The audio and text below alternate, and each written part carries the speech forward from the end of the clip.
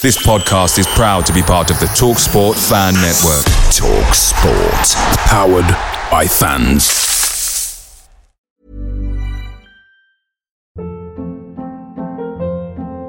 Hold up. What was that? Boring. No flavor. That was as bad as those leftovers you ate all week. Keke Palmer here. And it's time to say hello to something fresh and guilt-free. Hello Fresh. Jazz up dinner with pecan-crusted chicken or garlic butter shrimp scampi. Now that's music to my mouth. Hello Fresh. Let's get this dinner party started. Discover all the delicious possibilities at hellofresh.com.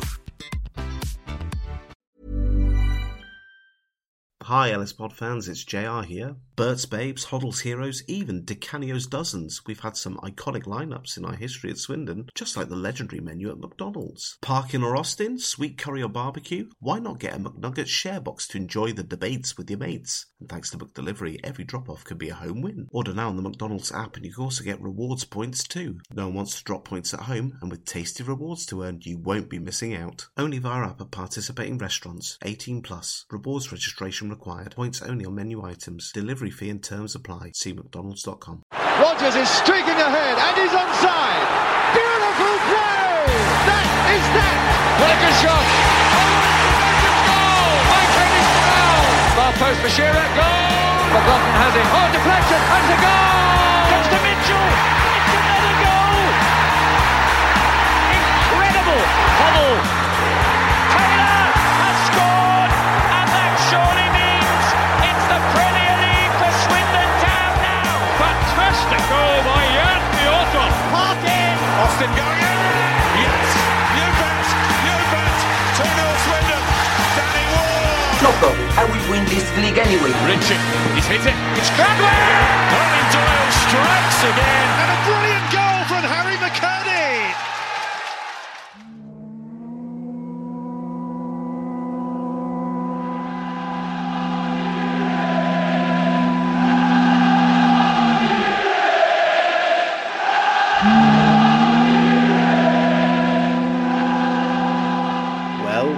Well, Sam Morshead, welcome back. It's like nothing's changed. Hi, Rich. Thanks for having me. Yeah, it's lovely to have you back. Just 620 episodes have been and gone since we last talked Swindon Town. And yes, nothing has changed. It's silly, isn't it? I thought that I'd detach myself completely. Well, I did detach myself completely from the club for a few years. In sort of 2018, 19, 20, 21, and now here I am again. Well, it's always good fun, sort of. It's a good fun for those who like their fun to be quite dark. Yeah, come crawling back, eh? They always come crawling back. And off mic, you were saying you're a season ticket holder now, which is lovely to hear.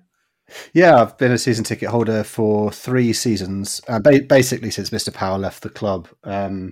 I wasn't able to attend for the first season, so a local resident got it in my place. But I've been sitting halfway up on the halfway line in the Arkles for the last 2 years, listening to people shout, "Get it forward." So really, nothing ever changes. Nothing ever changes. Lovely. So in that time, what have you been up to and what you're doing now? Well, I was running a cricket website for 6 years for the Cricketer, and that was great. It gave me a big insight into a different part of the world, a slightly less grainy, less shady, less ambiguous part of the sporting world, and obviously operating through summer makes a difference to being outside in the nice weather. But I got to a point where I felt as though I was ready to sort of regain a bit of my life, except that I've walked straight into something where I'm getting messages at all times of night. And my wife is looking at me going, "I thought that we left that behind." No, that's what we did 10 years ago, isn't it? So, yeah, the stuff that I'm doing around town now for an outlet called The Ink, which is a paid for slow news newsletter that comes out several times a week. And is produced by the same organisation that's behind the Swindon Link magazine. It's a part-time gig. You know, it's doing a column a week where I'm trying to get a bit back into the sort of storytelling that I was doing when I was with the Advertiser and with Total Sport all those years ago. But it's not a 24/7 job, frankly. It doesn't pay the bills. So I'm doing various bits of media consultancy and digital consultancy as the bread and butter to actually pay the mortgage. And on the side, I am trying to get my teeth back into it. I have a larger project which is in the pipeline, which may mean that I'm doing more around the club come the summer. So I'm sort of trying to build towards that as well, though I don't have a great deal to say about that at the moment. It's very embryonic. So it's about getting myself back used to what it is to cover the club. And I love writing about the club, as much as that sounds absolutely crazy. It was always such a joy, and I hold those years between 2012 and 2015 as the best of my career. So it's nice to get back talking about the club that I've supported since I was a little boy. It's 30 years now, which is ridiculous. But yeah, very much not quite full time yet. Let's see if people want to pay for coverage of Swindon Town, and if they do, then this sort of thing might become more full time as we go along. We'll see. It's because I have seen many a "Welcome back, Sam Morshead, you are only hope" sort of rhetoric. But yeah, that's a bit extreme, I think. I think there are many more people that come in front of me as that, but it's been nice to re-engage with a lot of people who I engaged with a lot many years ago. And whose contacts I've sort of fallen away for obvious reasons, moving away, being in London, being in a different industry, not engaging with the club, etc. You sort of lose contact with these guys on a day-to-day basis, and it's been nice making those contacts again and finding that people are just as chirpy and as characterful as they were 8 to 10 years ago, and that's remarkable, really, given the decade that the club has had. It really is, and I think anyone that was part of that night when Danny Green, Marlon Pack, and Bradley Wright-Phillips didn't sign, I think we all went through an experience together. So, gosh, yeah, that's what I was. Actually, I was speaking to the agent of two of those guys the other day, and I forgot to mention it to him. Oh God, that's more than 10 years ago now, isn't it? What a ridiculous period that was. But look, this club is one of those clubs that just does its nonsense, but not at the top of the queue of nonsense in EFL football. It's never quite getting all the headlines of being, the nonsense club of the week. Obviously, at the moment, it's Reading, and it will be someone else another week, and another one another week. And all the while, Swindon Town has been a nonsense club for 10 years, but just not quite as daft enough to be top of the list.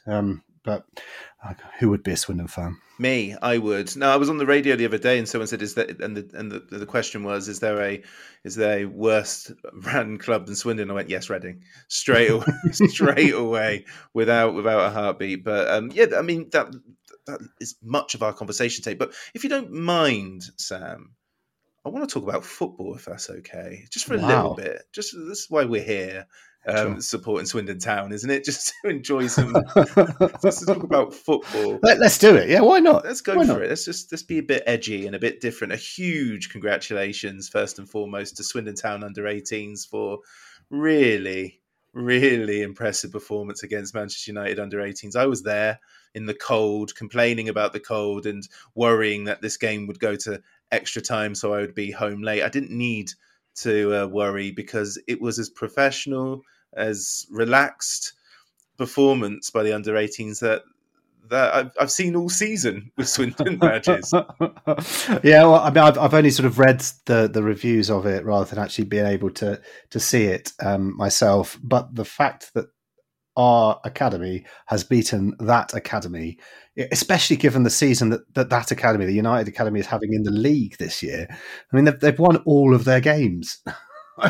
And then Swindon have just rocked up and seen them off. And that must be, I'm saying with absolutely no authority and having not consulted with Paul Plowman or Richard Banyard or anyone, but surely it must be the best result in the club's academy history.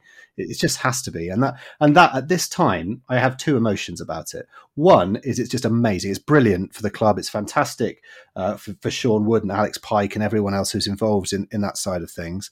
But it's just so sad that it fell on the same night and in the same week that there is so much other chat that's going on around the club that it sort of gets slightly overshadowed. In any other week or in any other normal club situation, that story would be at least front and centre of the local news for a day, 2 days. And perhaps even front page of like the Advert, like just beating Man United's kids is enough. It's enough of a different story to have graced it and to be talked about forever. But instead, the attention span for that result is not going to get the longevity that it deserves. And that's really sad. But from a footballing perspective, wow, yeah, a special night for the guys. And I hope that they had a good time celebrating with their orange juice or whatever they're allowed to have. Yeah, probably had double maths the next day at college or whatever. But the only time I'd be going into maths with a smile on my face if I was a part of that squad. Really strong performances. I mean, Harry Chard was brilliant. And what a moment for Amin up front, scoring those 2 goals. Wonderful, wonderful stuff. And Sunderland and Gillingham away to way in the next the glamour tie. The big tie, indeed. And you're completely right for various reasons on this tie, because standalone, it's the big news of the week, but the internet went crazy in the evening. The advisory board minutes went live a couple hours before the game, and then we had the Clem Mulfooney press junket the following day. Everything squeezed in at the same time, all of it preventable, just denied the under-18s to many people that moment under the sun, because it's already 4-5 stories down from Swindon's own news cycle because of what we're going to talk about next, which is signings. Brilliant. So a couple of signings and one exit today. First up was Pharrell Johnson, who is a 6'4", 19-year-old centre-back, son of former Notts County, Birmingham and Derby defender Michael Johnson. Online stats for him aren't great. He doesn't appear to have played much over the last couple of seasons. Various websites are usually quite good at this, but there's not much data. 41 minutes this season, including a couple of EFL trophy appearances for Nottingham Forest. Only 316 minutes of lower league or youth football last season. No apparent non-league loans. So essentially Harrison Minturn has more League Two experience for him. But we were screaming for a tall centre-back, or many were. So we welcome him and wish him all the best. It's a body. It's a tall body. And we're still aching for that defensive experience until a little bit later when 25-year-old defender Conor McCarthy signed, another 6'4", loads of experience in Ireland and Scotland with Cork City and St Mirren. Hasn't gone fully to plan so far at Barnsley, and he's only played an EFL trophy this year. So, Sam, 2 signings, that's what we're looking for. Looking around the comments on this, obviously fans are happy, but again, they're looking for, I don't know, a little bit more in terms of the experience side of things. Yeah, it's interesting, isn't it? The commodity of experience can be incredibly overrated depending on the ability of the player. I think that there are people that talk within that backline. Now, you can definitely tell that Tom Brewitt and Fraser Blake Tracy can organise things, and they're willing to have a shout. So, what the experience, I guess, is technical experience, and do they need that necessarily in a playing capacity, or could they do with more of that in terms of coaching and just being around the place? I don't know. I think that we've seen enough teams in Swindon history that don't have masses of experience. Obviously, we've seen ones that have plenty in it, and that's worked well too. But we've seen teams that have been built around plenty of young talent succeed, depending on how that talent is drilled, how they adapt to certain scenarios, and how they evolve as a team going forwards. And I think the issue with the first half of this season is that the team didn't evolve. It got worse, and the team didn't get drilled well defensively. It got worse, and they didn't find ways to adapt to certain scenarios in games. And those are all issues that relate, in my opinion, just as much to coaching and scouting as it does to the individual that's coming in. So experience, yes, it can be a useful commodity in bringing a sense of calm to a dressing room. But if the coaching is there to be able to put people in a headspace and to give them the technical confidence to be able to perform at levels that presumably they can achieve, otherwise why have they been scouted, then I don't know that for me it's necessarily as important as the ability side of things. That said, obviously Colin McCarthy's had a bit longer in the game. He's had his injury problems, just like Paul Glatzel has had his injury problems, and it will be interesting to see whether we can avoid any more of those. I think the first half of the year has been so disrupted by injuries that has caused part of the issues. And he does have that extra bit of age experience, even if there's not masses of EFL experience there. But the most important thing for me is how Gavin Gunning fits these defenders together, the shape that he puts them in, the technical confidence that he gives them so that they know what each other is doing, and the way in which he develops a midfield that can support that defence in transition. And all of that has been missing at times during the first half of the season, particularly in the second half of matches, and that's what's generally cost whatever it is, 13 points from positions, from winning positions or something stupid like that, and we're bottom of the table for second half performances, top for the first, wherever it is. That all comes down to these technical sides of things of the coaching. So yeah, experience, great, brilliant if you can get it. I'm much more interested in ability, and then that ability being given the opportunity to actually perform together. And that's where I feel personally that the side has been let down, has let itself down over the past 3 months. Yeah. You kind of took my question on that. I'm also interested to see how Gavin Gunning sets them up, whether they're going to stick to the back three or they're going to allow Godwin Malife and Fraser Tracy play in their natural positions.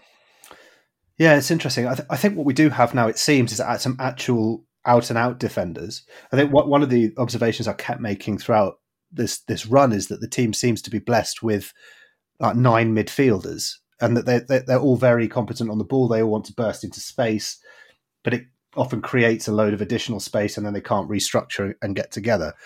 It will be interesting to see if Gunning Bull involves a more solid back four with 2 old school fullbacks. I'm not sure whether it will, or whether he does just move the 2 that you've mentioned to being the outside forwards effectively, or on a 5 with 3 centre backs in McCarthy, Brewitt, and Johnson/Minton.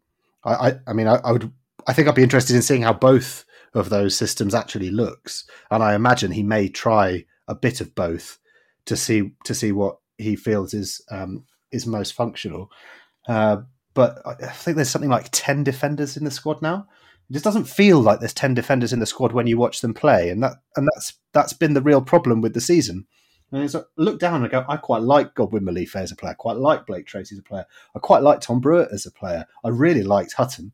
I thought that he got a lot of negativity that was a little bit unfounded for a guy who was among the most significant providers of chances in the league. But put them into a defensive shape, or tried to, and it just didn't work. And I think rejigging it to try and find that stability through the middle, so that when the ball comes in the box, you can get it out of the box and it doesn't go through one person's legs and then another person's legs and someone can backheel it in. Conceding back-to-back backheeled goals or in back-to-back games is an unusual situation. So if that can all be tidied up, then there may be a way in which Swindon can save some sense of pride from the season. I mean, promotion's gone, but relegation would be absurd if they got relegated from this position. So it's about finding stability and trying to build some sense of a squad, and that's why it's good that the majority of these are still permanents and there aren't too many loans in there, because they can now think about building for the summer. Which, I mean, again, it sounds ridiculous, doesn't it, on the 17th of January to say that, but that's the case.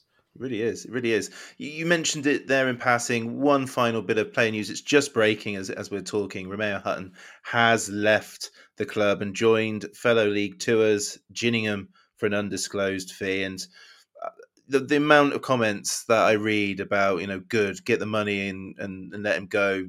He's not a good defender.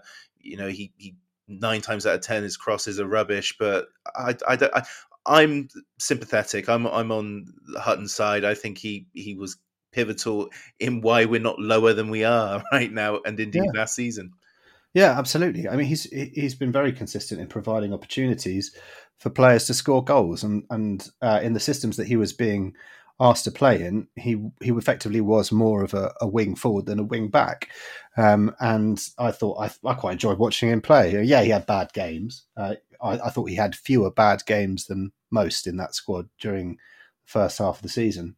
And it will be interesting to see how he's replaced. I think that it does make sense to immediately give Godwin Malife that spot, because he's got the ability on the ball and he's got the pace, but he's not got the delivery. Well, if he does have the delivery, brilliant, but it's very unlikely he's going to have the delivery of a Hutton, and Swindon will miss that quite significantly earlier in the season. Early in the second half of the season, and it's something that they'll have to figure out. So yeah, I'm on the side of Hutton rather than being a Hutton skeptic, and it's disappointing that he's gone.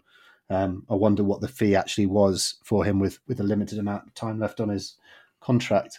And when you consider the loanees that have left, including Ben Ward, and Hutton's exit was still on even in terms of bodies. I think we're still technically like no stronger than we were before in terms of player count, but it feels like now. Well, I'm just interested to see how these new guys bed in.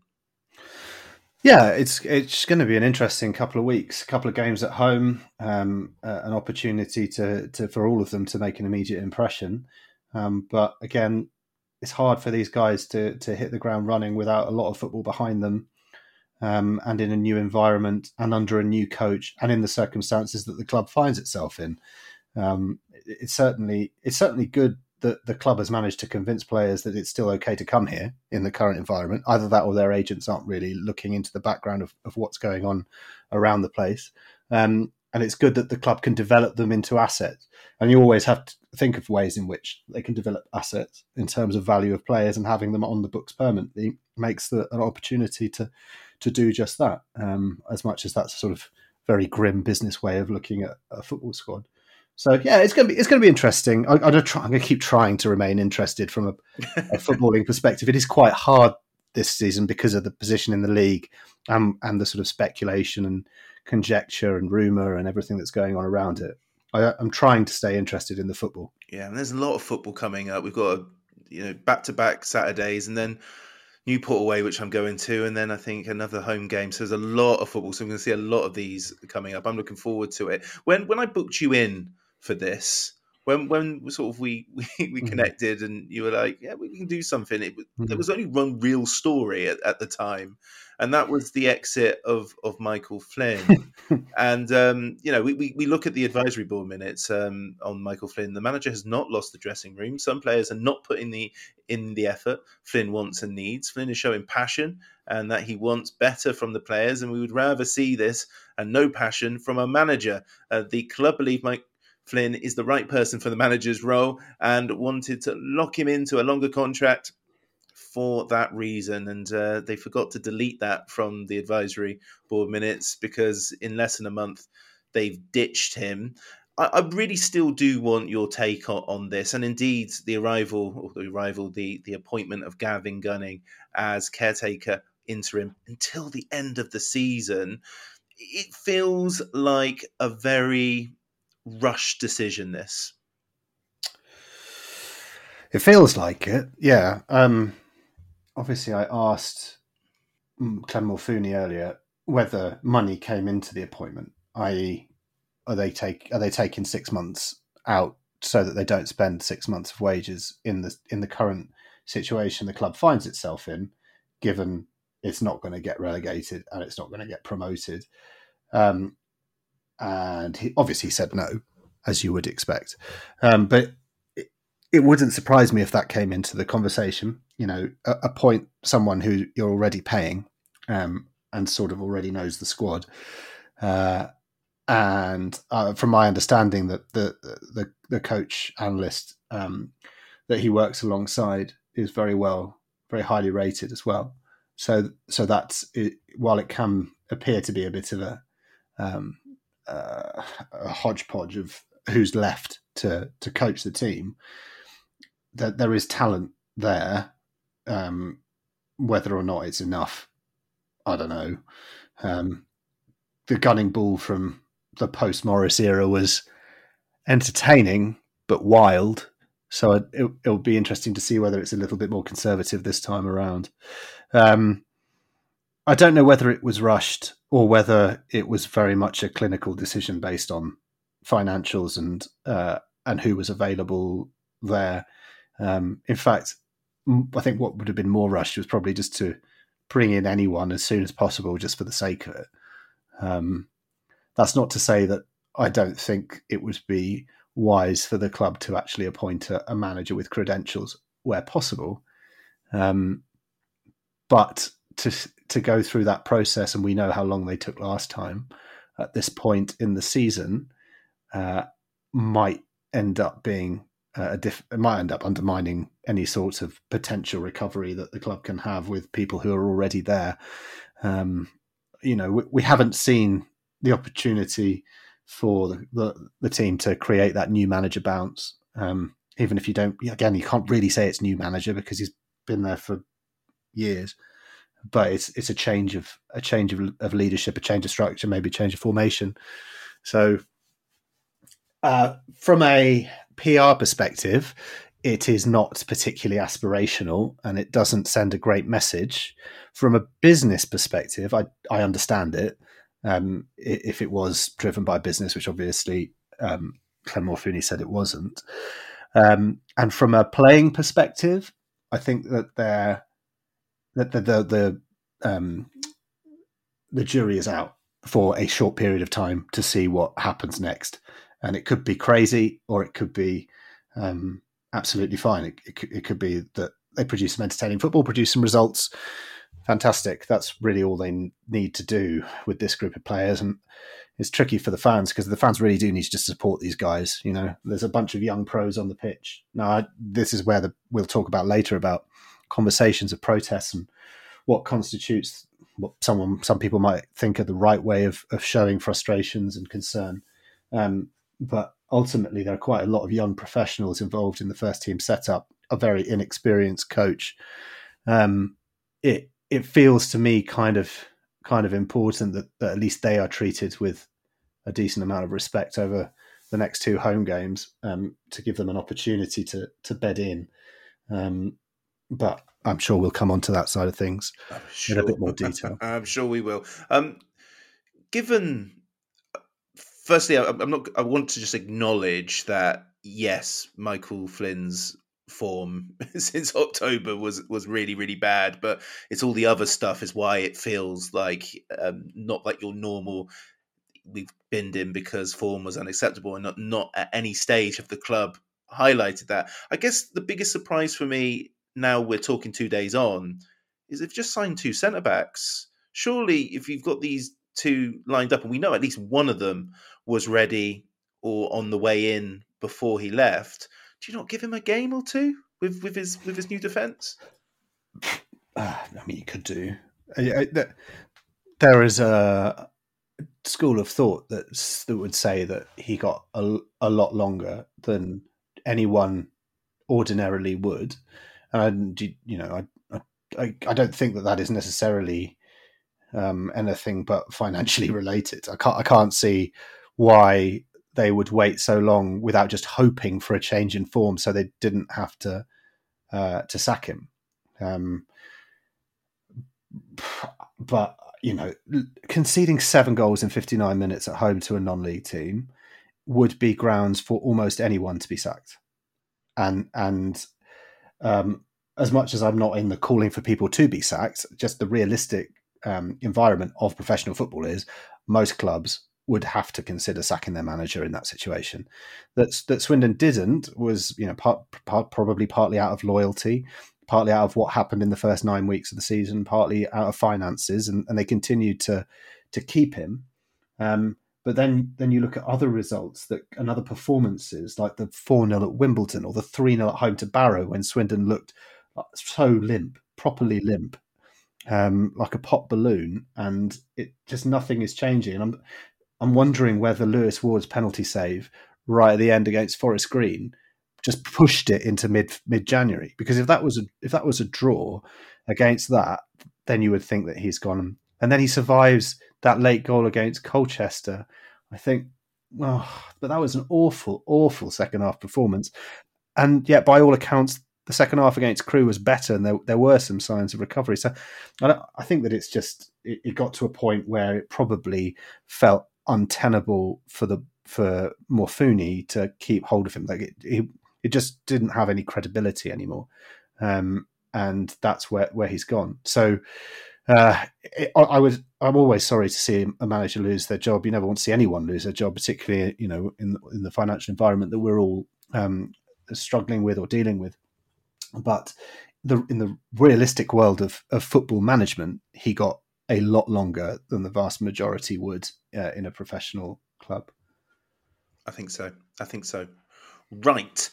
Now to the bit where I'm sure a lot of people have been waiting for us to cover, and that is the press junket that was the 17th of January, where Clem Morfuni really did do the rounds. I think what's best, people would have seen the run time of this episode and gone, blimey, O'Reilly, what are they going to talk about for that long? But there is a good 20-minute plus Q&A now between Sam and Clem Morfuni. So we'll have a break, and then you'll listen to that. And in the meantime, me and Sam will gossip, and we'll be back in a minute. Hello, everybody. Summer is here, and when there's no Swindon Town, I do enjoy using my favourite streaming services to watch the same old comedies I've watched a billion times before. But hey, I love it, okay? So don't judge. Alas, being away overseas on holiday in the chateau means I have to go without some of those shows until I've returned home. But no more. NordVPN allows you to watch sporting events, TV shows, and films which aren't available in your region by switching your virtual location with one click to a country which is showing the content. NordVPN acts as your cyber bodyguard whilst online, protecting your personal data and sensitive info like card details and passwords from falling into the wrong hands. NordVPN is the price of a cup of coffee per month, and one NordVPN account can be used across 6 devices. To get the best discount off your NordVPN plan, go to nordvpn.com/lowstrangers. There's no risk with Nord's 30-day money-back guarantee, and the link is in the podcast episode description box. Enjoy your summer. Hi Ellis Pod fans, it's JR here, enthusiastic contributor and former Swindon McDonald's employee. Farewell Outlet Village. One time I got to serve the then Swindon manager Roy Evans. Yes, I know what you're wondering. Big Mac with medium fries. And admittedly, while Roy may have regretted some choices at SM1, well, you can't go wrong with the classics. And you can't go wrong with McDelivery, where instead of you getting in a time machine and coming to me, your favourites can come to you. Order now on the McDonald's app. At participating restaurants, 18+. Serving times, delivery fee and terms apply. See mcdonalds.com. Monker tackled Cantona. Cantona reacted strongly, as a player must, and won it back. But it was the afters. That's what all the fuss is about. Now, here goes Brian Hill. Over to the linesman on the far side. He's going to have a word with Jerry Lee. There's a card coming out. It's red, and Cantona goes. Clem, you've been the owner of this club for a couple of years. What has it taught you so far? It's taught me there's some real highs and there's some real lows. But look, football's fickle, but it's a long game, and you've got to play the long game. You can't play a short game here, and it's about cleaning up what I've inherited. And it has been difficult, especially when you live on the other side of the world. But I've got 100% commitment to the club, and I talk to the staff every day, and like 3 times a day, and Anthony can vouch for that because I keep ringing him. So for me, look, it's hard work, and it's all about hard work. You've got to put the effort in and put the money in, and it's all about that. So yeah, and the supporters, I understand that the supporters are a bit upset at the moment, especially where we are in the table, but obviously we made some changes, trying to get the more players, which we've done. We've signed a couple of more players today, so which that would be announced, and just trying to be like communication a lot better than what we are. What do you need to do to make that communication better? Well, we have advisory board meetings every month, and I've been to every one of them. So we've had 27 consecutive advisory board meeting, so with the Supporters Trust and Supporters Club. So it's not like I've been visible with the supporter groups. I probably haven't done interviews, and I'll tell you the truth, I don't really like doing interviews. I like just getting on and doing the job. Look, I think the first year I went out there and I really sold myself, but we needed our support back, and what I inherited as what the books looked like was an absolute mess. And look, we're trying to do I make everything? Is everything perfect? No. Will I make mistakes? Absolutely. But we just got to learn from those mistakes and move forward. On the pitch, obviously, you talk about the change you made. Mike Flynn has left the club.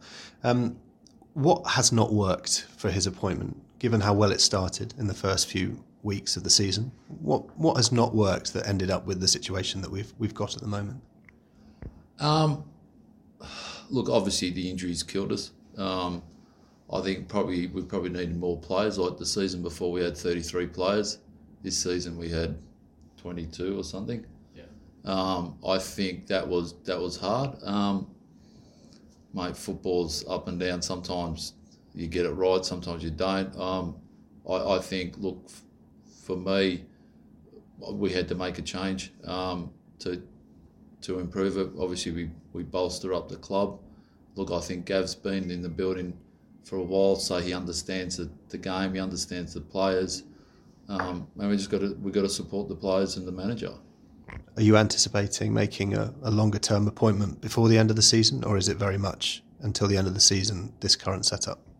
Well, we'll probably just wait till the end of the season. Let's just see how the results. Mm-hmm. It's a results business, so we've got to make sure that the results are right. We're just looking. Obviously, he's appointed till the end of the season, but if we need to change things, then we'll have to change it. But at the moment, that's what I'm doing. Is finances brought into that for that decision at all? Obviously, it is people within the club, so it's not additional expenditure. And in the situation that the club is in, promotion is unlikely at this stage. Relegation is unlikely at this stage. Does finances come into a managerial appointment? No, not really. Look, we're balancing the books at the end of the day. I want the club to be sustainable. That's going to take quite a bit of time. I think about 2 years to get the club sustainable. Look, it might take longer, it might take shorter, but we just got to work out how we're balancing the books at the end of the day. And look, it's got nothing to do with the finances. We're doing what we need to do at the end. So. And what does sustainability mean to you? So you say sustainable within 2 years. Does that mean operating within itself? Does that mean being rid of historic debt? Does it mean getting rid of people who might still have an interest in the club that shouldn't have an interest in the club? What is sustainability to you? Sustainability is me stop putting money into it. That's what sustainability for me is. Obviously, we've got rid of 95% of the debt already. We've still got a few lingering things that we're trying to sort out. People are saying, why didn't you take it longer to pay it off? We couldn't because people were trying to wind us up, so we had to pay them off. Anyone that we could do a payment plan, we did.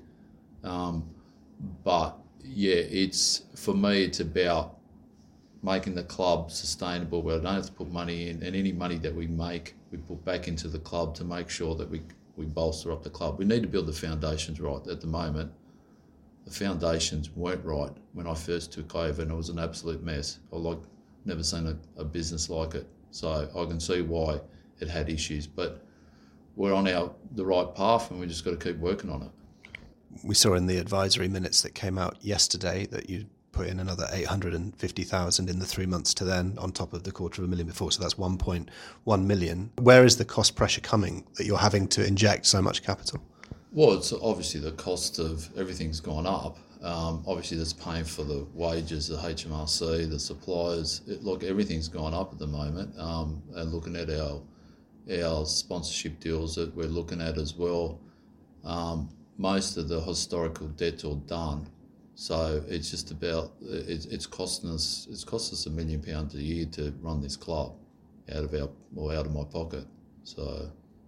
And how do you go about fixing that? Trying to get more revenue in and trying to cut costs on certain items. Look, we're not going to cut costs on the budget, on the playing budget, but there's other departments there we can cut costs, which we should be. We're going through it with Anthony and the team and going through each department and just working out what we need to do and how. look, there's other revenue streams that we're trying to get outside the club, which we're trying to do. So, and that's through international academies and stuff like that. And obviously, Gav came out to Australia, Jamie Russell, Bailey. So they all came out to have a look at what we can do. So there's other areas there that we can fix at the end of the day. I think the spectators have picked up on the buzz phrase competitive budget from earlier in the year, last year, and then putting it against where the performances have been on the field. Is it a case that competitive budget hasn't been realised, or that it hasn't realised its potential? I think it's about realising potential. Look, there's some teams out there that spend a lot more than us, and they're probably not in the position that they should be either. So I think it's not about the budget, it's about the people in the building and on the pitch, and making sure that we've got the right environment to play. And I think that's important for us. And we're always trying to improve the team here that we've got, and off the pitch is really good, from CEO down to the commercial, to media, to hospitality, to academy. Look, when you look at the academy, we won 2-0 against Man United last night, which when you looked at it 2 years ago, we didn't really even have an academy. So it's quite a feat. We've got a women's team. We've bought a ground with the JV, with the Supporters Trust. So we've done a lot. I don't think people realise how much we've done in the last 3 years. All right, I haven't been as visible, but I've been to JV meetings, I've been to advisory board meetings. So I've done it more and less through the supporter groups, not being on TV or on interviews every 5 minutes, which I want to get on with the job and not talk about the job. Have you sensed fans becoming a bit disillusioned in recent weeks? Do you spend any time on social media? I imagine the answer is no, but I'm sure you're advised by people who are close in this room about what's being discussed. Do you recognise the conversations that are being had and how they're feeling at the moment? Oh, look, yeah. Look, I'm not on social media. Lucky I'm not, because I'm getting a bit of flack at the moment. But listen, I'm Aussie, I've got thick skin. We've got a plan, we stick to the plan, we get on with the job. I know that the fans are feeling a bit disillusioned due to where we are on the table. Obviously, we made a change. We've put some more players in. There's a pretty good feel. We had breakfast with the team and the new manager, with Gav and Jamie. So there's a good feel about the whole on the team, on the pitch. So yeah, hopefully those changes will be a positive step. Look, I'm saying to the fans, we want the fans to keep coming back. Like, without the fans, this club's nothing. So the supporters are everything to this club. And like I said to people, no one's bigger than the club, and the club's the most important thing. And I've said that to players. Like, we want you to play for the badge and for yourself and the team. Obviously, a lot of those that you've brought in over the course of the past couple of years have been young players with potential. Is that as much a business strategy as it is a playing strategy? Is it part of making a club sustainable, to grow talent, to have value and add to the potential saleable assets that you have within the club? Oh yeah, definitely. Look, we're trying to get young players. We've got older players. We've got Charlie Austin. So when you look at it, we're trying to get a proper balance. But it's not really my decision. It's more Jamie and Gav's decision. I just write out the cheque and send them what they need to send out. So for me, it's not really about, look, we want to build young talent. We've got some young players in our team that come through the academy and come onto the first team, but then we've got older players as well. So you need a mixture where you need those senior players to be able to command on the pitch, and you've got the younger players who have got obviously the legs to do what they need to do. So I think it's a bit of both, but it's more, we sit down, I speak to Jamie and Gav a lot. Gav's come to my house in Australia, so so is Jamie. So we've got a personal connection with them, and speaking to them like very regularly, like every day nearly. So it is important for us to have that bond. I mentioned on this post that the Trust put up yesterday, briefly, it's been deleted. If I could just read it to you. It says, some of the agreements that you have in place that you're trying to deal with for the historical are for services, facilities use, etc., and don't benefit the club. So the club want to stop these, hence legal work on some of these to clean this up and stop these occurring when no formal agreements are in place. Are there formal agreements in place that aren't contractual that the club is still engaged in at the moment? No, I don't. All the legal issues I've got are being from the previous owner. It had nothing to do with me. Like I say to people, I didn't create this mess. I'm just trying to clean it up. So for me to people say to me, "Oh, I'm still obliged," listen, I ain't going to pay anything if I'm not obliged to pay it. I'll tell you that now. That's how I work. But I've still got some contractual obligations that I've been lumped on, inherited, that I'm still trying to sort out. And it's been 3 years and I'm still trying to sort them out. And when I first walked in, it was a lot worse than what it is now. I think we've got 3 or 4 items that are still lingering on from the previous owner. And I'm just trying to sort it out. It's not like I'm taking money out of the club. I haven't taken a penny out. So for me, people say I'm paying obligations because I don't have to. I don't pay it. Mate, if it's not in writing, I'm not contractually obliged. I ain't paying it. Do that now. There is one other post that I'd like to put to you, which is some of the people involved in these supposed contracts that they suggest are not the sort of people you can just ask to stop using facilities or services, hence the legal route to safeguard the club and clean this all up. That suggests that there are some unsavoury characters that are associated still with the club, either historically or currently. How do you respond to that? Look, I don't know who they're really talking about. I could just assume there's one or two, but there's one guy that, Zav Austin, without him I wouldn't have got the club, and I'm quite a loyal person, and without him I would never have been introduced to Swindon Town. So I said to him, he's been involved as a friend of mine, as a guest. The only two people who are running this club is me and Anthony. Everyone else does not run this club. We run the finance, we run the shop, the commercial, everything. So at the end of the day, there's only one person that makes the final decision, that's me. And regardless of where I am on the planet, mate, and you can speak to Anthony about it, he can get a hold of me any time of the day or night or whatever it is, and I'm quite relentless on making those decisions. So for me, people can say what they want to say, but we're in the JV meetings, we're in the advisory board meetings that we go to. We make the decision. I sit down with Mandy Coe about the women's. Right, Mandy Coe's done a great job with women's. It's been unbelievable what she's done with the women's team. And we just had a meeting with her just now in regards to the women, what she needed. And Anthony and I are the only ones who make those decisions, and that's how it works, simple as that. So, listen, people will always make comment, and that's their prerogative, but I've got a plan. The plan is to clean up the club. We bought the ground like we said. When I first came in, I had an 11-point point, get rid of the debt, buy the ground, set up the women, set up JV meetings, annual accounts. I think the only thing I haven't done is the quarterly accounts. The Supporters Trust, we've got a good relationship with the Supporters Trust, we've got a good relationship with the Supporters Club. We're open to them, we're transparent to them. They've come in to have a look at the books, right? So there's I'm not hiding anything. They know how much it is to run a club.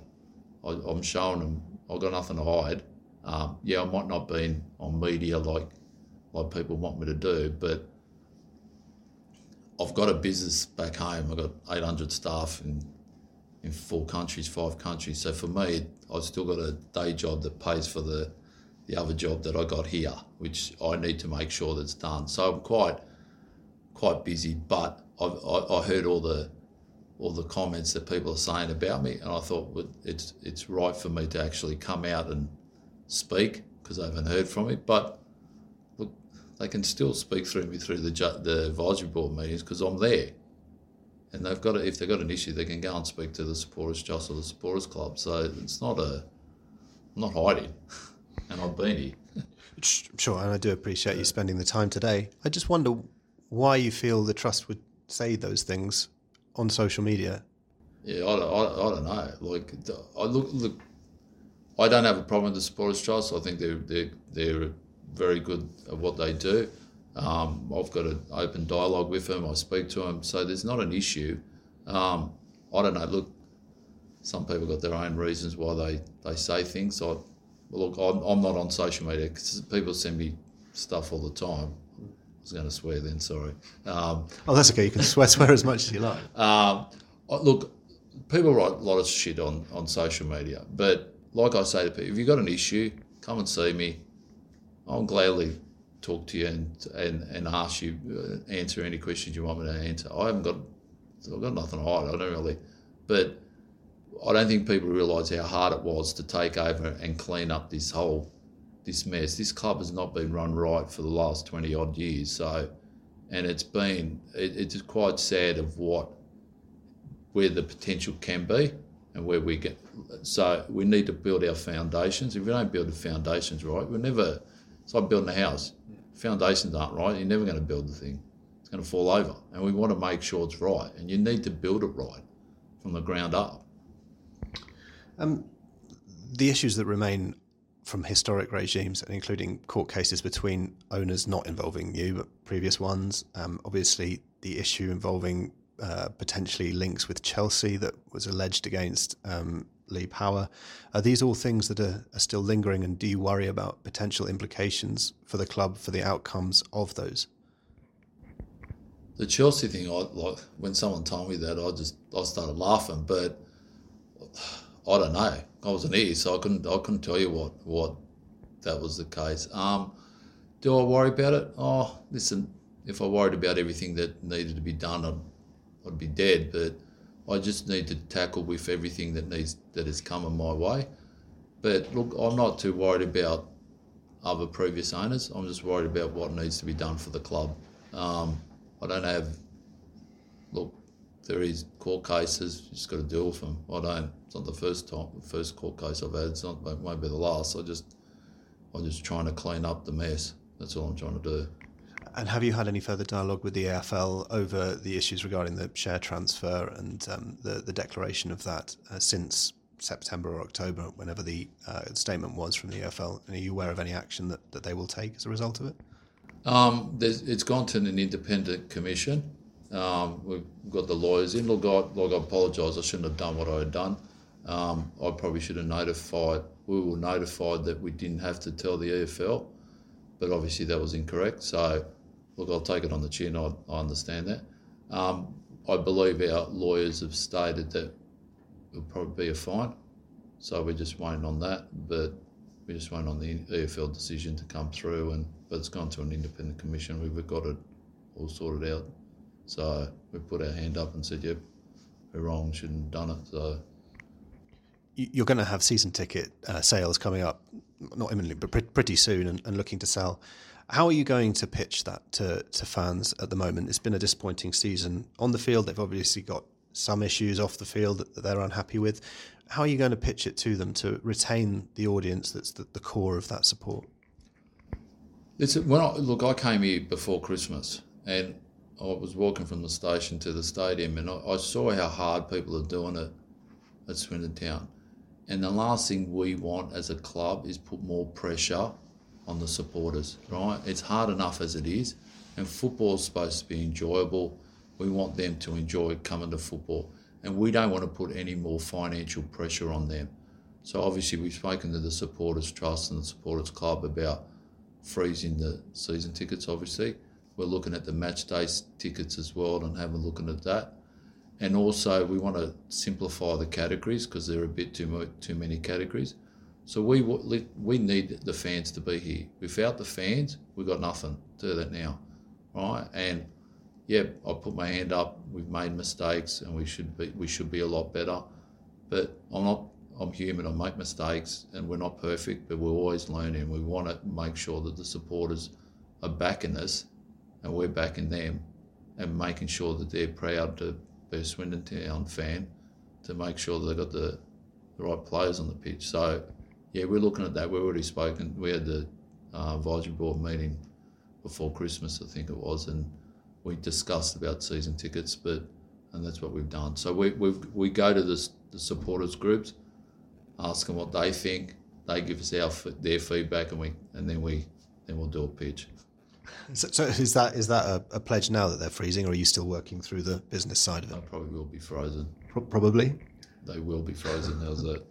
And they will be frozen. And the brackets you mentioned of different kinds of tickets, could you just sort of expand on that? I know that was in with the minutes, but there was a limited amount of detail. Yeah, there's too many categories. We're just trying to work out what the best category is to simplify it. There's I think about 13, don't quote me on it. Sure. But there's different categories that we need to work out. Are we going to still have them or not have them? So we're just trying to... We don't do anything without talking to the advisory board meeting, so they tick off on it. So at least we've advised them, and then they can come back to us and say, yeah, we agree with that, or we don't agree with it, and this is what we should do, and we work it out from there. I imagine eyes are partially already on the summer and what can be done to mount a bigger campaign. Of course, there could be a remarkable run of form over the next 3 months that changes that, but realistically, it's likely to be next year. Competitive budget again, it was what was mentioned last year. Do you feel that will be possible again in the new season or over the summer for whoever is in charge of the first team? And what does a competitive budget look like in League Two in the current financial environment? Depends on what teams are in there. There's some big teams out there that are pumping a lot of money in and nowhere near playoffs. Will I say it's competitive? Look, it is competitive, but maybe to some other clubs it probably isn't. To other clubs it probably is. So I will back the manager as much as I can, right, which we will, but I'm not going to throw stupid money at the club and then put this club into debt and then it goes into admin. I'm not doing that. We're going to try to run this club like a proper club and build it up properly. Would you consider additional support from an investment perspective, someone to come in and support you if it was to inject capital? So you didn't have to, or the club could get it? I'd look at any opportunities, but until someone actually turns up with a checkbook, there's a lot of rumours out there and people saying a lot of things, but until someone actually knocks on the table with and not talking crap and they're actually talking real, then I'd look at it. But a lot of people say, oh, yeah, the club's up for sale. The club's not up for sale. But it's like, if I come to you and I say I want to buy your house and I'm going to go offer you 10 million quid, you might go, yeah, I'll sell it. Yeah, absolutely would sell it. Do you want it? No. Depends where you live. Where do you live? Probably in a place not nice enough for you to consider. Clem, thank you very much for your time. I appreciate it. All right, thank you. Right, there we go. So how did you find Clem Morfuni?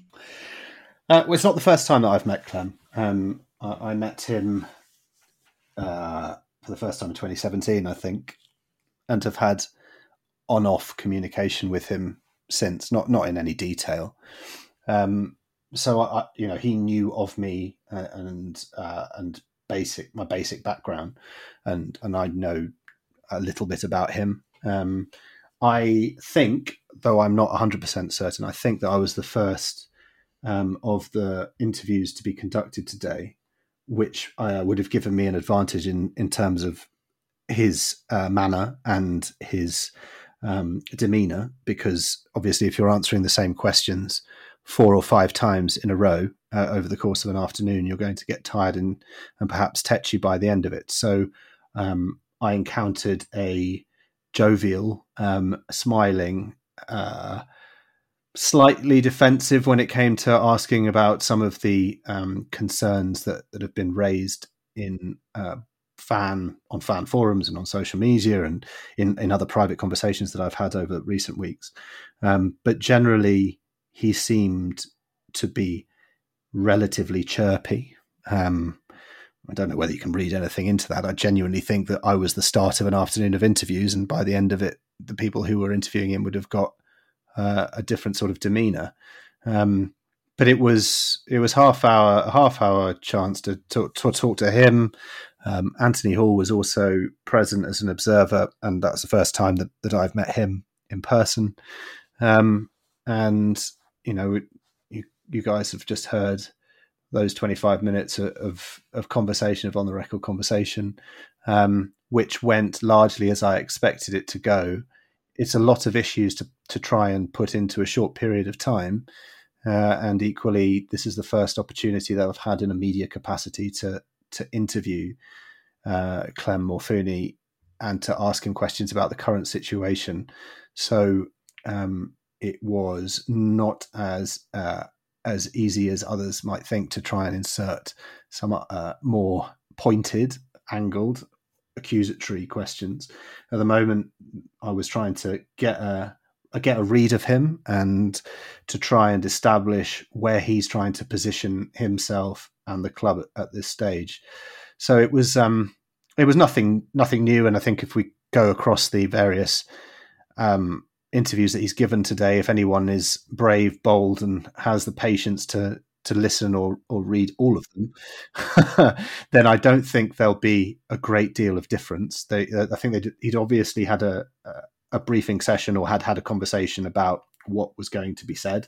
Not that he was necessarily on script, but there were certainly themes. And then to have a look at the club video that's been released, there is specifically 5 themes that he has addressed. And he had, in fact, he had a sort of PowerPoint, a printed out PowerPoint presentation in front of him during our interview. I don't think that he wasn't reading from it for us, but I think that maybe that was what he was talking about for the club interview. So he's obviously got parts of what he said that he specifically wants to say. There were obviously, we tried to address between myself, Andrew Hawes, Joe. We tried to address every area. Half an hour is never going to be enough in that extent, and there's plenty that we still need to learn, understand, corroborate, source, to fully understand exactly what's going on. But I thought that it was a useful exercise for me coming back to the club and meeting him in this capacity for the first time to get a sort of his position on things, what he was going to say to me, laying down a marker that we can use as a yardstick to measure against in the weeks and months to come. So for that sense, it was a useful activity. I don't think it was ever likely to get the answers that maybe people wanted. Yeah, I've listened, of course, to yours. I've listened to Joe's. I've listened to Andrew's. I've listened to parts of the official interview with the club. And yeah, there's not much going on really, and unless, as somebody said to me, there's not much going on unless you want to play count the statements you believe, which is cynical. I appreciate, but I was kind of taken aback listening to all of them. When you think about, and I don't want to sort of compare it to online noise, because online noise isn't always the definitive across the fan base, but we know there have been things within this ownership that have been outright balls ups. That isn't rumor. That isn't hearsay. And listening to Clem Morfuni today, it was like he didn't have a care in the world. It felt like we were higher in the league, in a better state across the board. I mean, it just felt completely disconnected from the reality that I feel like I experience as a fan. Yeah, I think he mentions in passing on occasion about mistakes that he's made previously or that the club has made previously. I think that the issue is that the club hasn't recognised the scale of the mistakes in terms of how fans have perceived them, or indeed in certain cases the reality of those mistakes. Obviously the biggest one being the failure to disclose the shareholding change to the EFL. And he's said there that the lawyers for the club expect it to be a fine rather than a points deduction, which is just as well, really, because if they ended up with an Everton-style points deduction, at that point we do start worrying about relegation this year, if it was to be implemented this year. But it looks as though they're going to avoid that. But I think that is the key part where a lot of people lost faith in this ownership, was that particular issue. Whether it is the fact that the club's fans have been misled, willfully or otherwise, that's a major problem. The fact that it was kind of brushed away as being not hugely serious, both from a sort of social contract perspective, a trust perspective, as in trust with a small t, between the fans and the club, when in reality there's a fundamental breach of trust between the fans and the club that is very hard to come back from. And I don't think that they quite got that bit. I think that they're struggling in general at the moment from a comms perspective, and I'm always hesitant to be hypercritical to comms departments. I've only met Henry Port at the club for the first time today, and in a lot of small sports clubs, professional sports clubs, they're under-resourced in communications departments, and they've not got the requisite experience and help to be able to put together strategy which actually informs their community properly and engages their community properly. And sometimes they can be left to have to do all of the marketing and all of the the football in the community comms. They have to do the women's comms, and they have to put together a program, and then they have to do internal communications. They have to do accreditation for matches, and it's all quite a lot to do. And at the same time, put together a strategy that takes into consideration the whole of the local community and the information that should be shared, how it should be shared, where it should be shared, and when it should be shared. And I think that they have a communications issue in that respect. And I say that's not the fault of the communications department. It's because they generally, and Swindon aren't unique in this, they're understaffed. But it started then, and it started with Rob Angus's departure, and it has not recovered because they have not realised the scale of that mistake. And I fear that they won't, or I don't know if fear is the correct word, but I think that they won't get most of those people that they've lost back on side, barring some considerable show of transparency combined with a considerable improvement on the pitch. And that's a big problem for a community club and smaller teams. So in the scale of the Football League and the Premier League as a whole is a smaller club, they need to make sure that they keep touch with that community properly, and the club do so many good things at foundation level, in disability. Well, until recently, obviously, they've had some excellent disability work. The Junior Reds work has been superb. Their outreach in the community is good, but none of these things gets the same sort of attention in the media and on social media and through forums and in the pub and at family dinners as the fans being lied to or being misled willfully or otherwise by the owner. And that is a huge problem. And I don't think that they fully recognised the scale of that problem.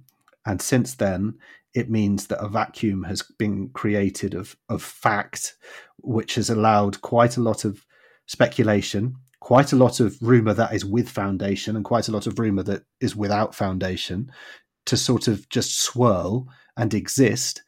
And I don't think people believe them now when they say most things from what I'm seeing. That there's a lot of people who in a year ago would have been going, yeah, okay, all right, fine, yeah, we'll believe you in this. It's a difficult time. There are still a lot of lingering issues from previous, well, Morfuni says previous administrations. I thought that the historic debt, which would be the only real issue lingering from the Black administration, has gone, so it can't be that. And I'm pretty sure that there's anything that was in the brief period that Jed McCrory was involved is not going to be lingering in the same sort of scale as the ownership issues of the Lee Power age. That was a big question within the groups that I'm in. How, surely when you inherit something, when you buy something and you inherit issues, the majority of the time, the real problems are in season one, when you've taken it on, you're discovering all the mischief, you're discovering it's worse than you thought, but it just seems to be ramping up in season 3.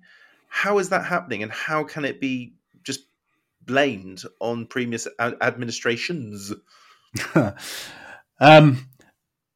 I can't answer with a great deal of clarity because I don't have an answer that is sufficient to say for definite why that would be the case or what the exact issues are.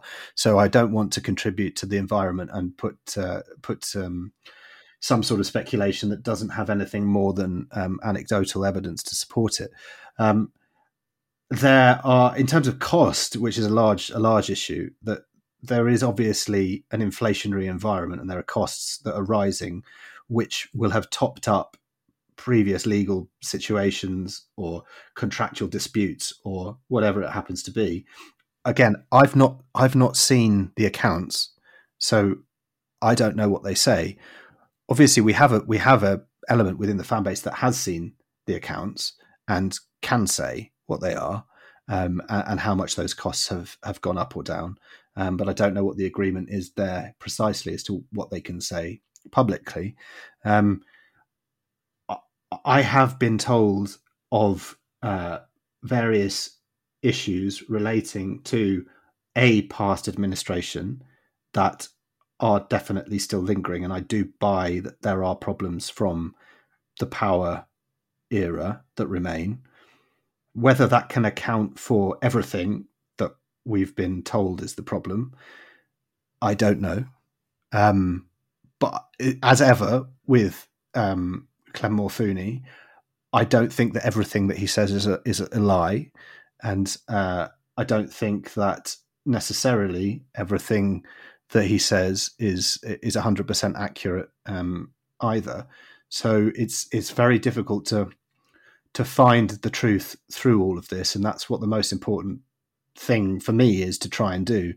And that's the conversation that I've been having with people over the last 2 or 3 weeks has been to try and ground myself in the reality of the club at the moment and what life is like and the problems, and try and speak to as many people as I can to formulate an opinion properly for myself. And I haven't come to that complete opinion yet, but something is obviously not quite right, and establishing where the responsibility lies for that is kind of important. But a lot of people have made up their minds where the responsibility lies, and that's the problem for the club, is that they have allowed a situation where they've lost control of the narrative, and now they can't say anything without being questioned in certain sections or not believed in certain sections. And it just doesn't feel that is going to be won back. And because of that, it feels like this particular ownership is going to be faced with a very fraught future, regardless of whether things improve on the pitch or not. He's quite inconsistent with the future of his ownership in terms of whether he stays or goes. Like across these interviews, there was like, I'll listen to offers, and there were others where it was, hey, if someone's going to pay, I'll go, and that there are always solid rumours that there are interested parties. I'm a firm believer, and I know one of the very quick, flippant responses from some fans is, where are these owners? Well, they're everywhere.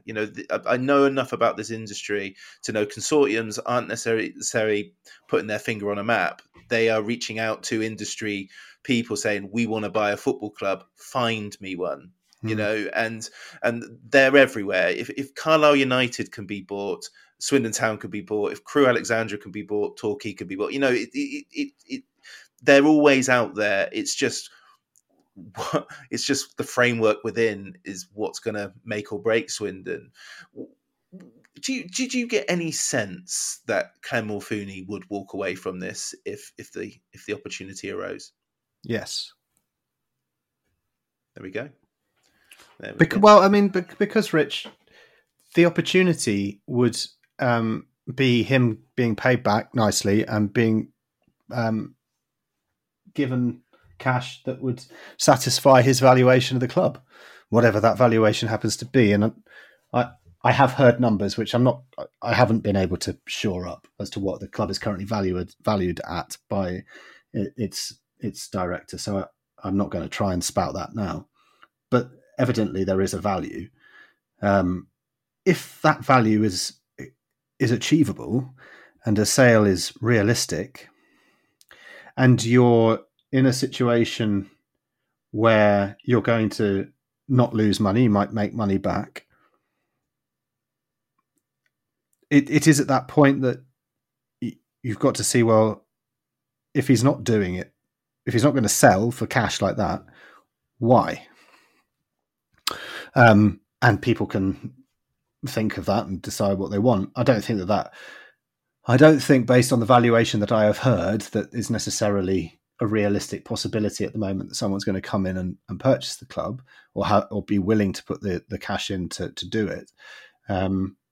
Which is, it's interesting. The club is, in theory, is in such a good position from a catchment area perspective, from a geographic perspective, from a history perspective.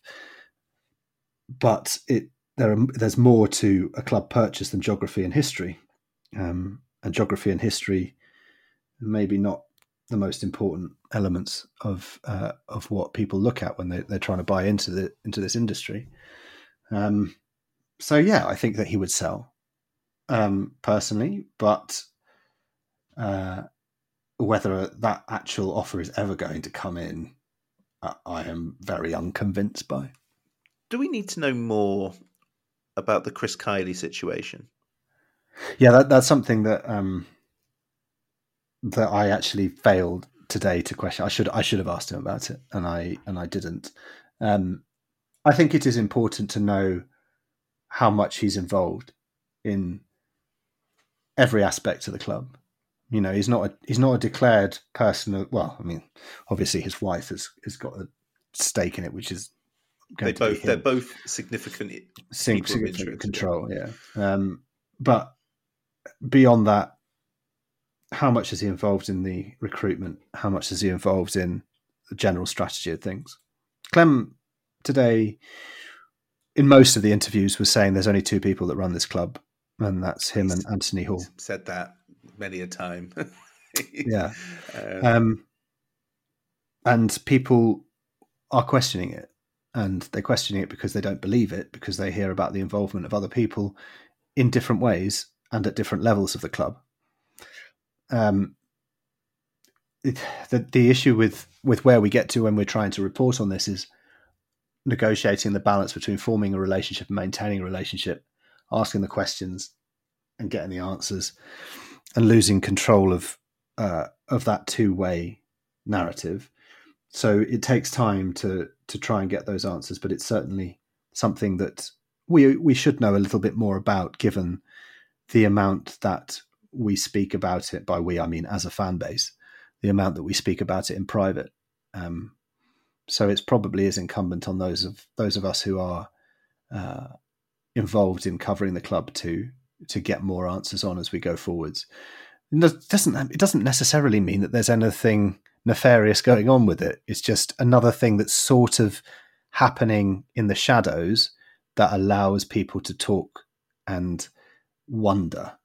And that talk and that wonder might be based in reality, or it might be based in a little bit of fiction, and we need to establish that. So yeah, of course we need to know, and it's something that we as a media group should be looking to do. What were the big takes for you from your conversation? What were the bits that interested you the most? I mean, I got most of the answers that I could. If you'd given me all the questions, or given myself all the questions before the interview, I could have probably predicted generally the answers that would have come from it, which actually suggests a reasonable amount of briefing. So in terms of comm strategy, that's a good thing. In terms of a transparency strategy or a transparency in general, that may not be quite as good. I am very interested in what happens with the various issues relating to past misdemeanors, either by this administration or by previous administrations, and how the EFL deal with it. And the club is obviously convinced that they're not going to end up with any kind of penalty that impacts on the playing side. So that is in theory a good thing for the club, but it still remains quite a large problem that was done and not disclosed, and then the fans were misled, and the mistake doesn't quite seem to have been clocked. The significance of the mistake, both in terms of an administrative perspective, in terms of a fan relationship perspective, to an extent, a competence point of view as well. So that area continues to interest me a lot. I think that there needs to be more of an acceptance that the way in which the supporters are being spoken to is just not consistent and clear enough, and that's leading to these issues that we've already spoken about, and I'll sound like a broken record. I think that's a large part of it. I put all of those bits, as you've heard, about the trust's deleted tweets, and you and I and many others have spoken about the stories that sort of tied in with what those tweets said. And obviously, for the sense of fairness, we should say that the trust issued a clarification today to say that it was improper and that they shouldn't have tweeted it, etc. Obviously, when something's spoken, it's hard to unspeak it. I think that those conversations and trying to establish the background of what that is and the truths there is important for everyone, but that's going to take time, and it's also something that's much harder to speak about publicly. It's much harder to ask direct questions. There's all sorts of complications with that. We can have a conversation in private and it's fine, but you try and take that public and it comes with a lot of potential ramifications if you get it wrong. So that there are elements there that I would like to follow up on going forwards. Most of all, I will be interested to see when we get to the summer how this conversation today compares against what has happened in the few months after.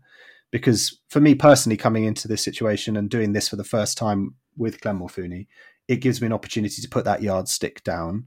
I've got some answers, some very basic, non-headline grabbing answers, but they are answers on the record to questions that are pertinent to the future success and indeed the future sustainability of the club. And I can use that to compare against as I go through. And because I've not been involved previously, it gives me the opportunity to do that.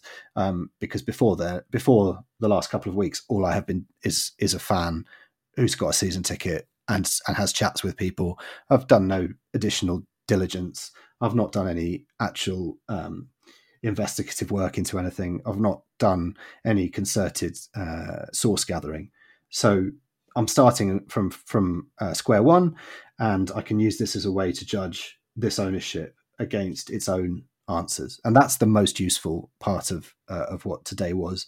For me, though I appreciate that for many, many others, that's not particularly useful. But going forwards, it is useful to me. Yeah, I think that's a fair point. I mean, I'm one of those bitter fans, really, in the sense that we've got statement upon advisory board minute upon advisory board minute where things are said and they're not actioned. I sometimes find these intense press junkets just a little bit gaslighty. Previously openness and transparency, and now it's sustainable football club. I just feel they have this policy of, if you say it enough times, it will get people on board. And I think what we've seen in the last week or so is they're losing that. They're always going to be fans that just want to go to football, enjoy 3 p.m, 7:45, and go home, and they don't really care about the behind the scenes stuff. But I've seen that turn of people that have been pro Clem, or at least benefit the doubt with Clem, that have just gone, do you know what? It's just too many times. Yeah, and I can understand that. And again, it comes down to both communications and to actual delivery on promises. In that interview, Clem started reeling off things that he has done, and it's funny that you can sort of tick off, depending on how you look at what he promised. You can tick off a fair number, or you can look at it and go, well, actually, has he done that? And actually, has he done this? And it can be quite a subjective look at it. And at that point, it's then keeping a fan base on side. There's so much rumor going around at the moment, of which there seems to be enough tangible credence to believe at least parts of it that you wonder, and that's the big problem for me now. Others will have been lost, as you say, through a lack of consistency in statements or through the same thing being said and nothing being actioned. But for me, the biggest issue at the moment is there's a vacuum. The club aren't communicating in a way that prevents that vacuum, and they're not persuasive enough, or even, I don't know, transparency is such a funny word for a football club, but then whether you can be transparent, I don't know.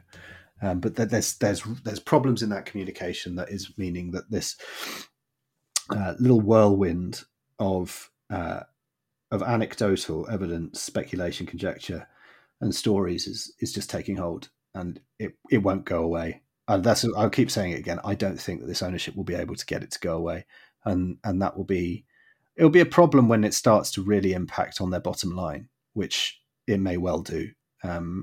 Maybe not this season, but there's a large possibility that it starts to impact it when the season ticket sales come out, even if they are freezing it. So obviously that's a bit of a backtrack on the 9 free games sort of comment. Yeah, it was a remarkable moment of a remarkable season, but not for the right reasons. Let's stay with the transparency side of things, because I think we do need to talk about, given that we're just covering the last 48 hours in Swindon Town, the advisory board minutes. I'm on the record as saying I'm not a fan of them. I think they cause more problem than they're worth. I think their desperation or their attempt to show that they're open and transparent gets them in a lot of bother. They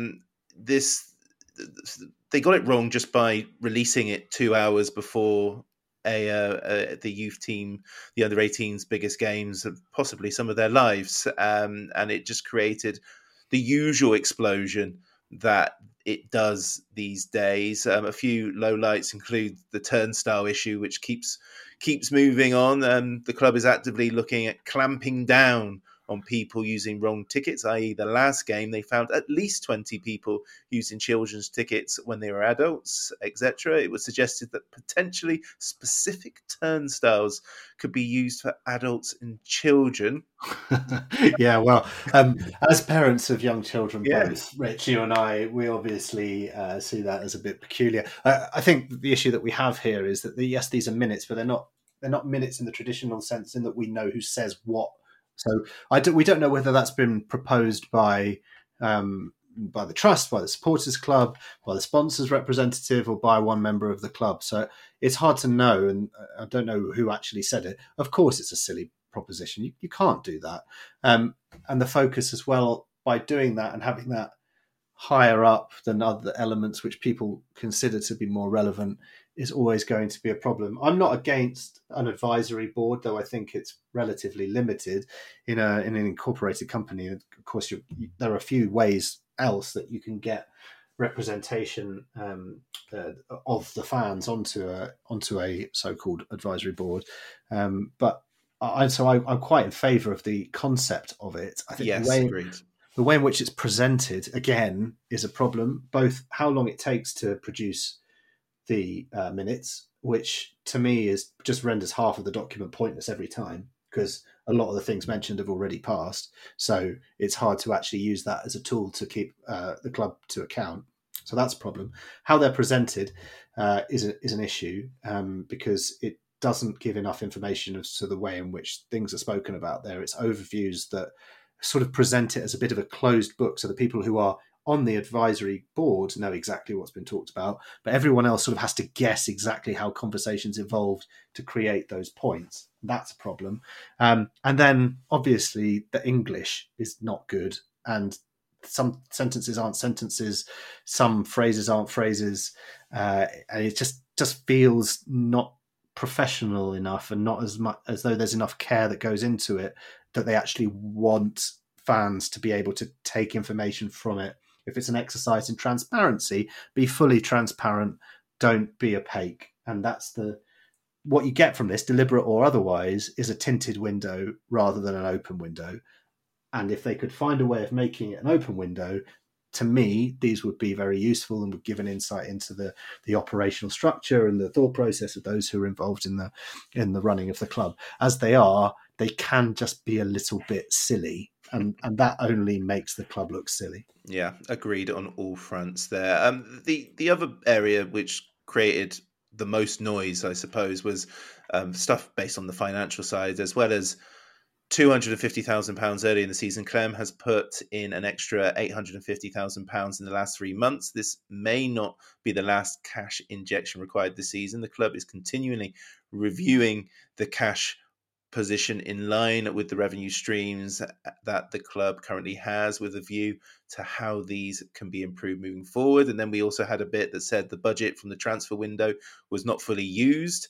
We had 3 deals fall through the day before the end of the summer window. There's money for January, despite the cash issue, of course, streams, money goes in all different places. But the trust, probably to Morfuni's dismay, having listened to him answer questions on this today, tried to firefight the advisory board minutes on Twitter/X and suggested that the club was spending £850,000 on legal costs for arrangements that don't benefit the club and don't have contracts or agreements to them, because some of the people involved are not the sort of people you can just ask to stop using facilities/services, hence the legal route to safeguard the club and clean this all up. As you quite rightly point out, Sam, the Supporters Trust have since released a statement that says, we published a message last night relating to a legal matter listed in the latest advisory board minutes, and this is an ongoing case. We realise we should not have discussed this, hence the deletion.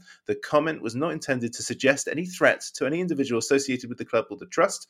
We have a commitment to a renewed approach in providing more clarity and insight to members and supporters. However, we recognise that we need to choose our words more carefully, and that casual conversations may not be appropriate in all situations. I'm sure people within the trust will be smarting from this and saying it was out of context, but some of the people involved are not the sort of people you can just ask and stop using facility services, hence the legal route to safeguard the club and clean all this up. I don't know how you can interpret that any other way.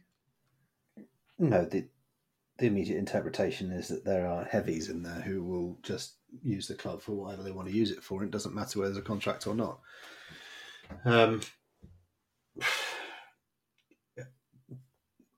We obviously have conversations, and you and I will have had conversations that tally with that as well, which only adds the credibility to it.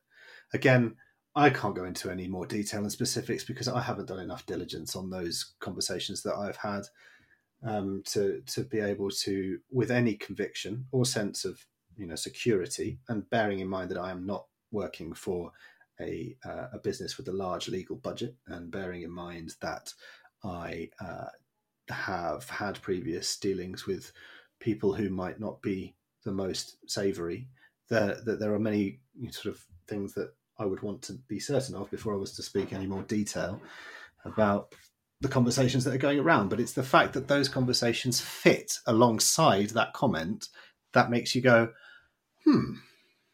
and that's another problem. And then you and I are not the only ones that are going to have had these conversations. They are being openly had by a number of people. And if I'm aware of a number of people that are having them, then they must be being had by dozens of people, which means that it is a general conversation about certain elements of who is maybe not directly involved, but who has been connected with the club in some capacity over the past couple of years.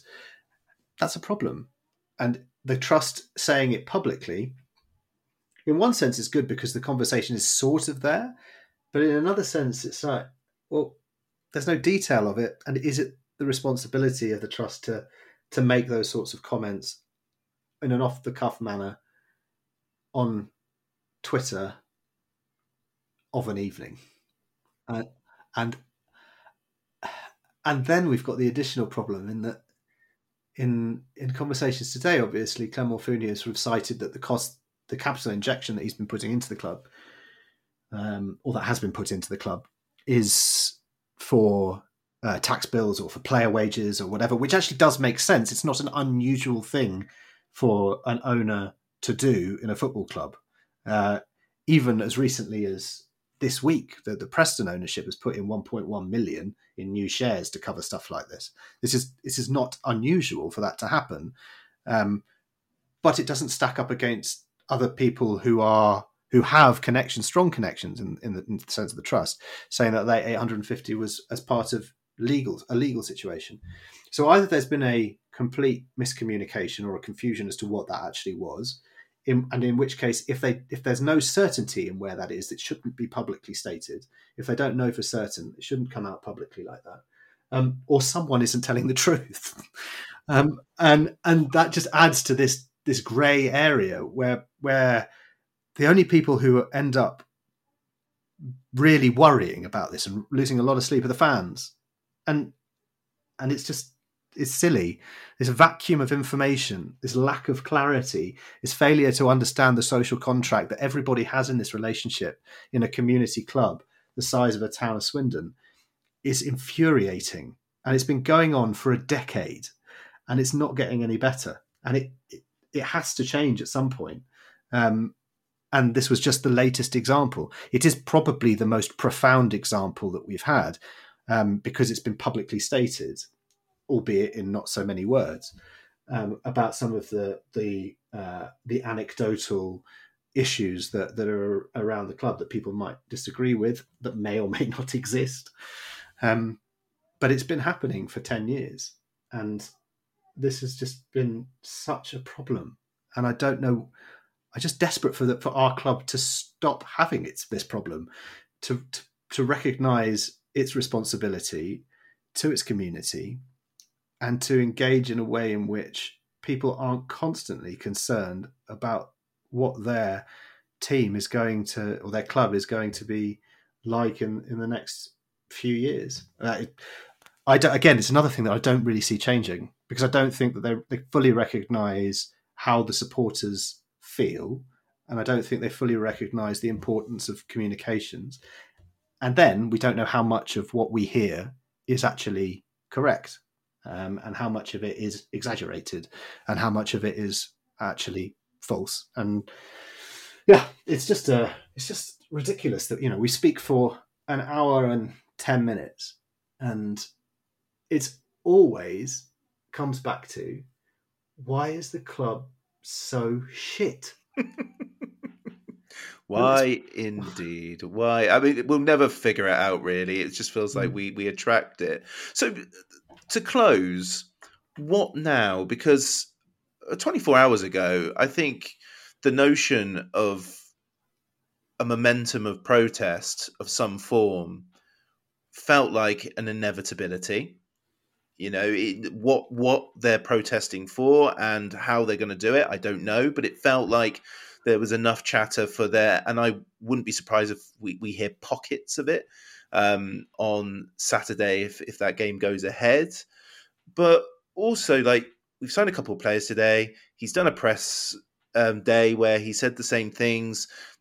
Do you think there's a sense now that everything's going to just be like, well, let's just see out the season until the next crazy thing emerges? And do you think they've done enough today to simmer things, or do you think that this is only going to get louder?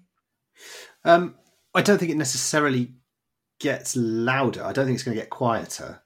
I think that those who have been lost to this ownership, or who the ownership have lost, are not coming back. I think there are still a chunk of people who are undecided, and then there are obviously people who just want to go to football and watch a team play on a Saturday, and will turn up anyway. And there are ardent Morfuni fans as well, of course. And there are, yeah, and there is decent reason for people to have been supportive of him over the course of the period of time that he's been there. I think that it feels as though some sort of protest is going to eventually take place. I don't think that this is wholly about the football, though obviously the nature of the season is only going to exacerbate the situation. I don't think that it's all about the fact that this could break the Beamish line and it could be the worst season that we've had. and those people aren't going to change their minds now. That they have made their minds up. The undecideds, I think, can be swayed by both on and off the field, but I don't see it getting any worse on the field than the last 3 months has been, because you can hardly have much worse than the last 3 months has been on the pitch. So it will be interesting to see if Gunning can motivate a team, mobilise a team, just get it structurally adept at defending, which would be hopefully picked up on by the fan base. Just, a couple of clean sheets would make a world of difference. To imagine two 1-0 wins in the next 2 games would be a complete change in the way in which the fan base views the football team, if not the football club. So, yeah, I think that there can be some levity brought to Saturdays for 90 minutes. I think that the lingering questions are going to remain for a while. And as I've sort of repeated it to a boring extent this evening, I don't think that the club are going to convince people who've made up their minds to change their minds on what this ownership is about. For the point of record, I haven't made up my mind personally, and that is there is a lot of information that I'm trying to sort of wade through at the moment, and it is useful to speak to anyone who wants to talk, so that I can get a better understanding of it. And I'm very grateful to those who have so far given their time to speak to me.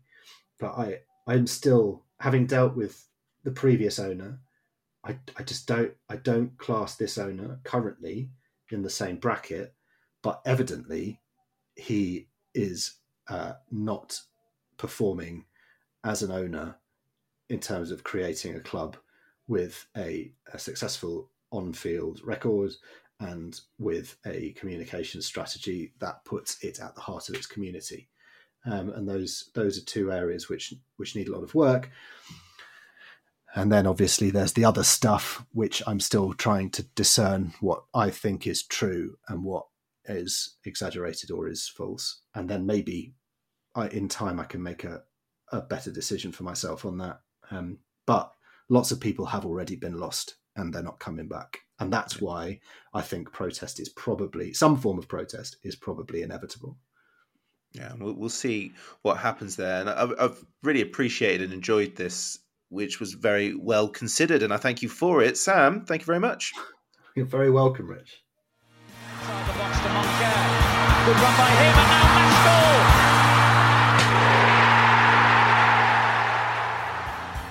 The Low Strangers is an independent supporters podcast.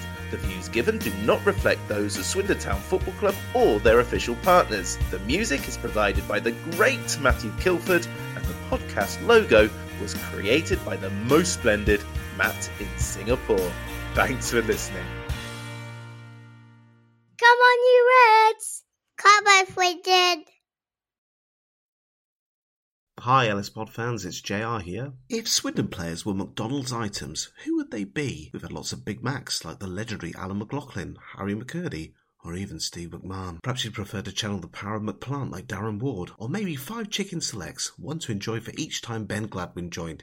Yep, there's one spare, but there's still time. And you don't need Super Scouts or data solutions to get your hands on any of these. McDelivery through the McDonald's app brings them all to you. At participating restaurants, 18+, serving times, delivery fee and terms apply. See mcdonalds.com.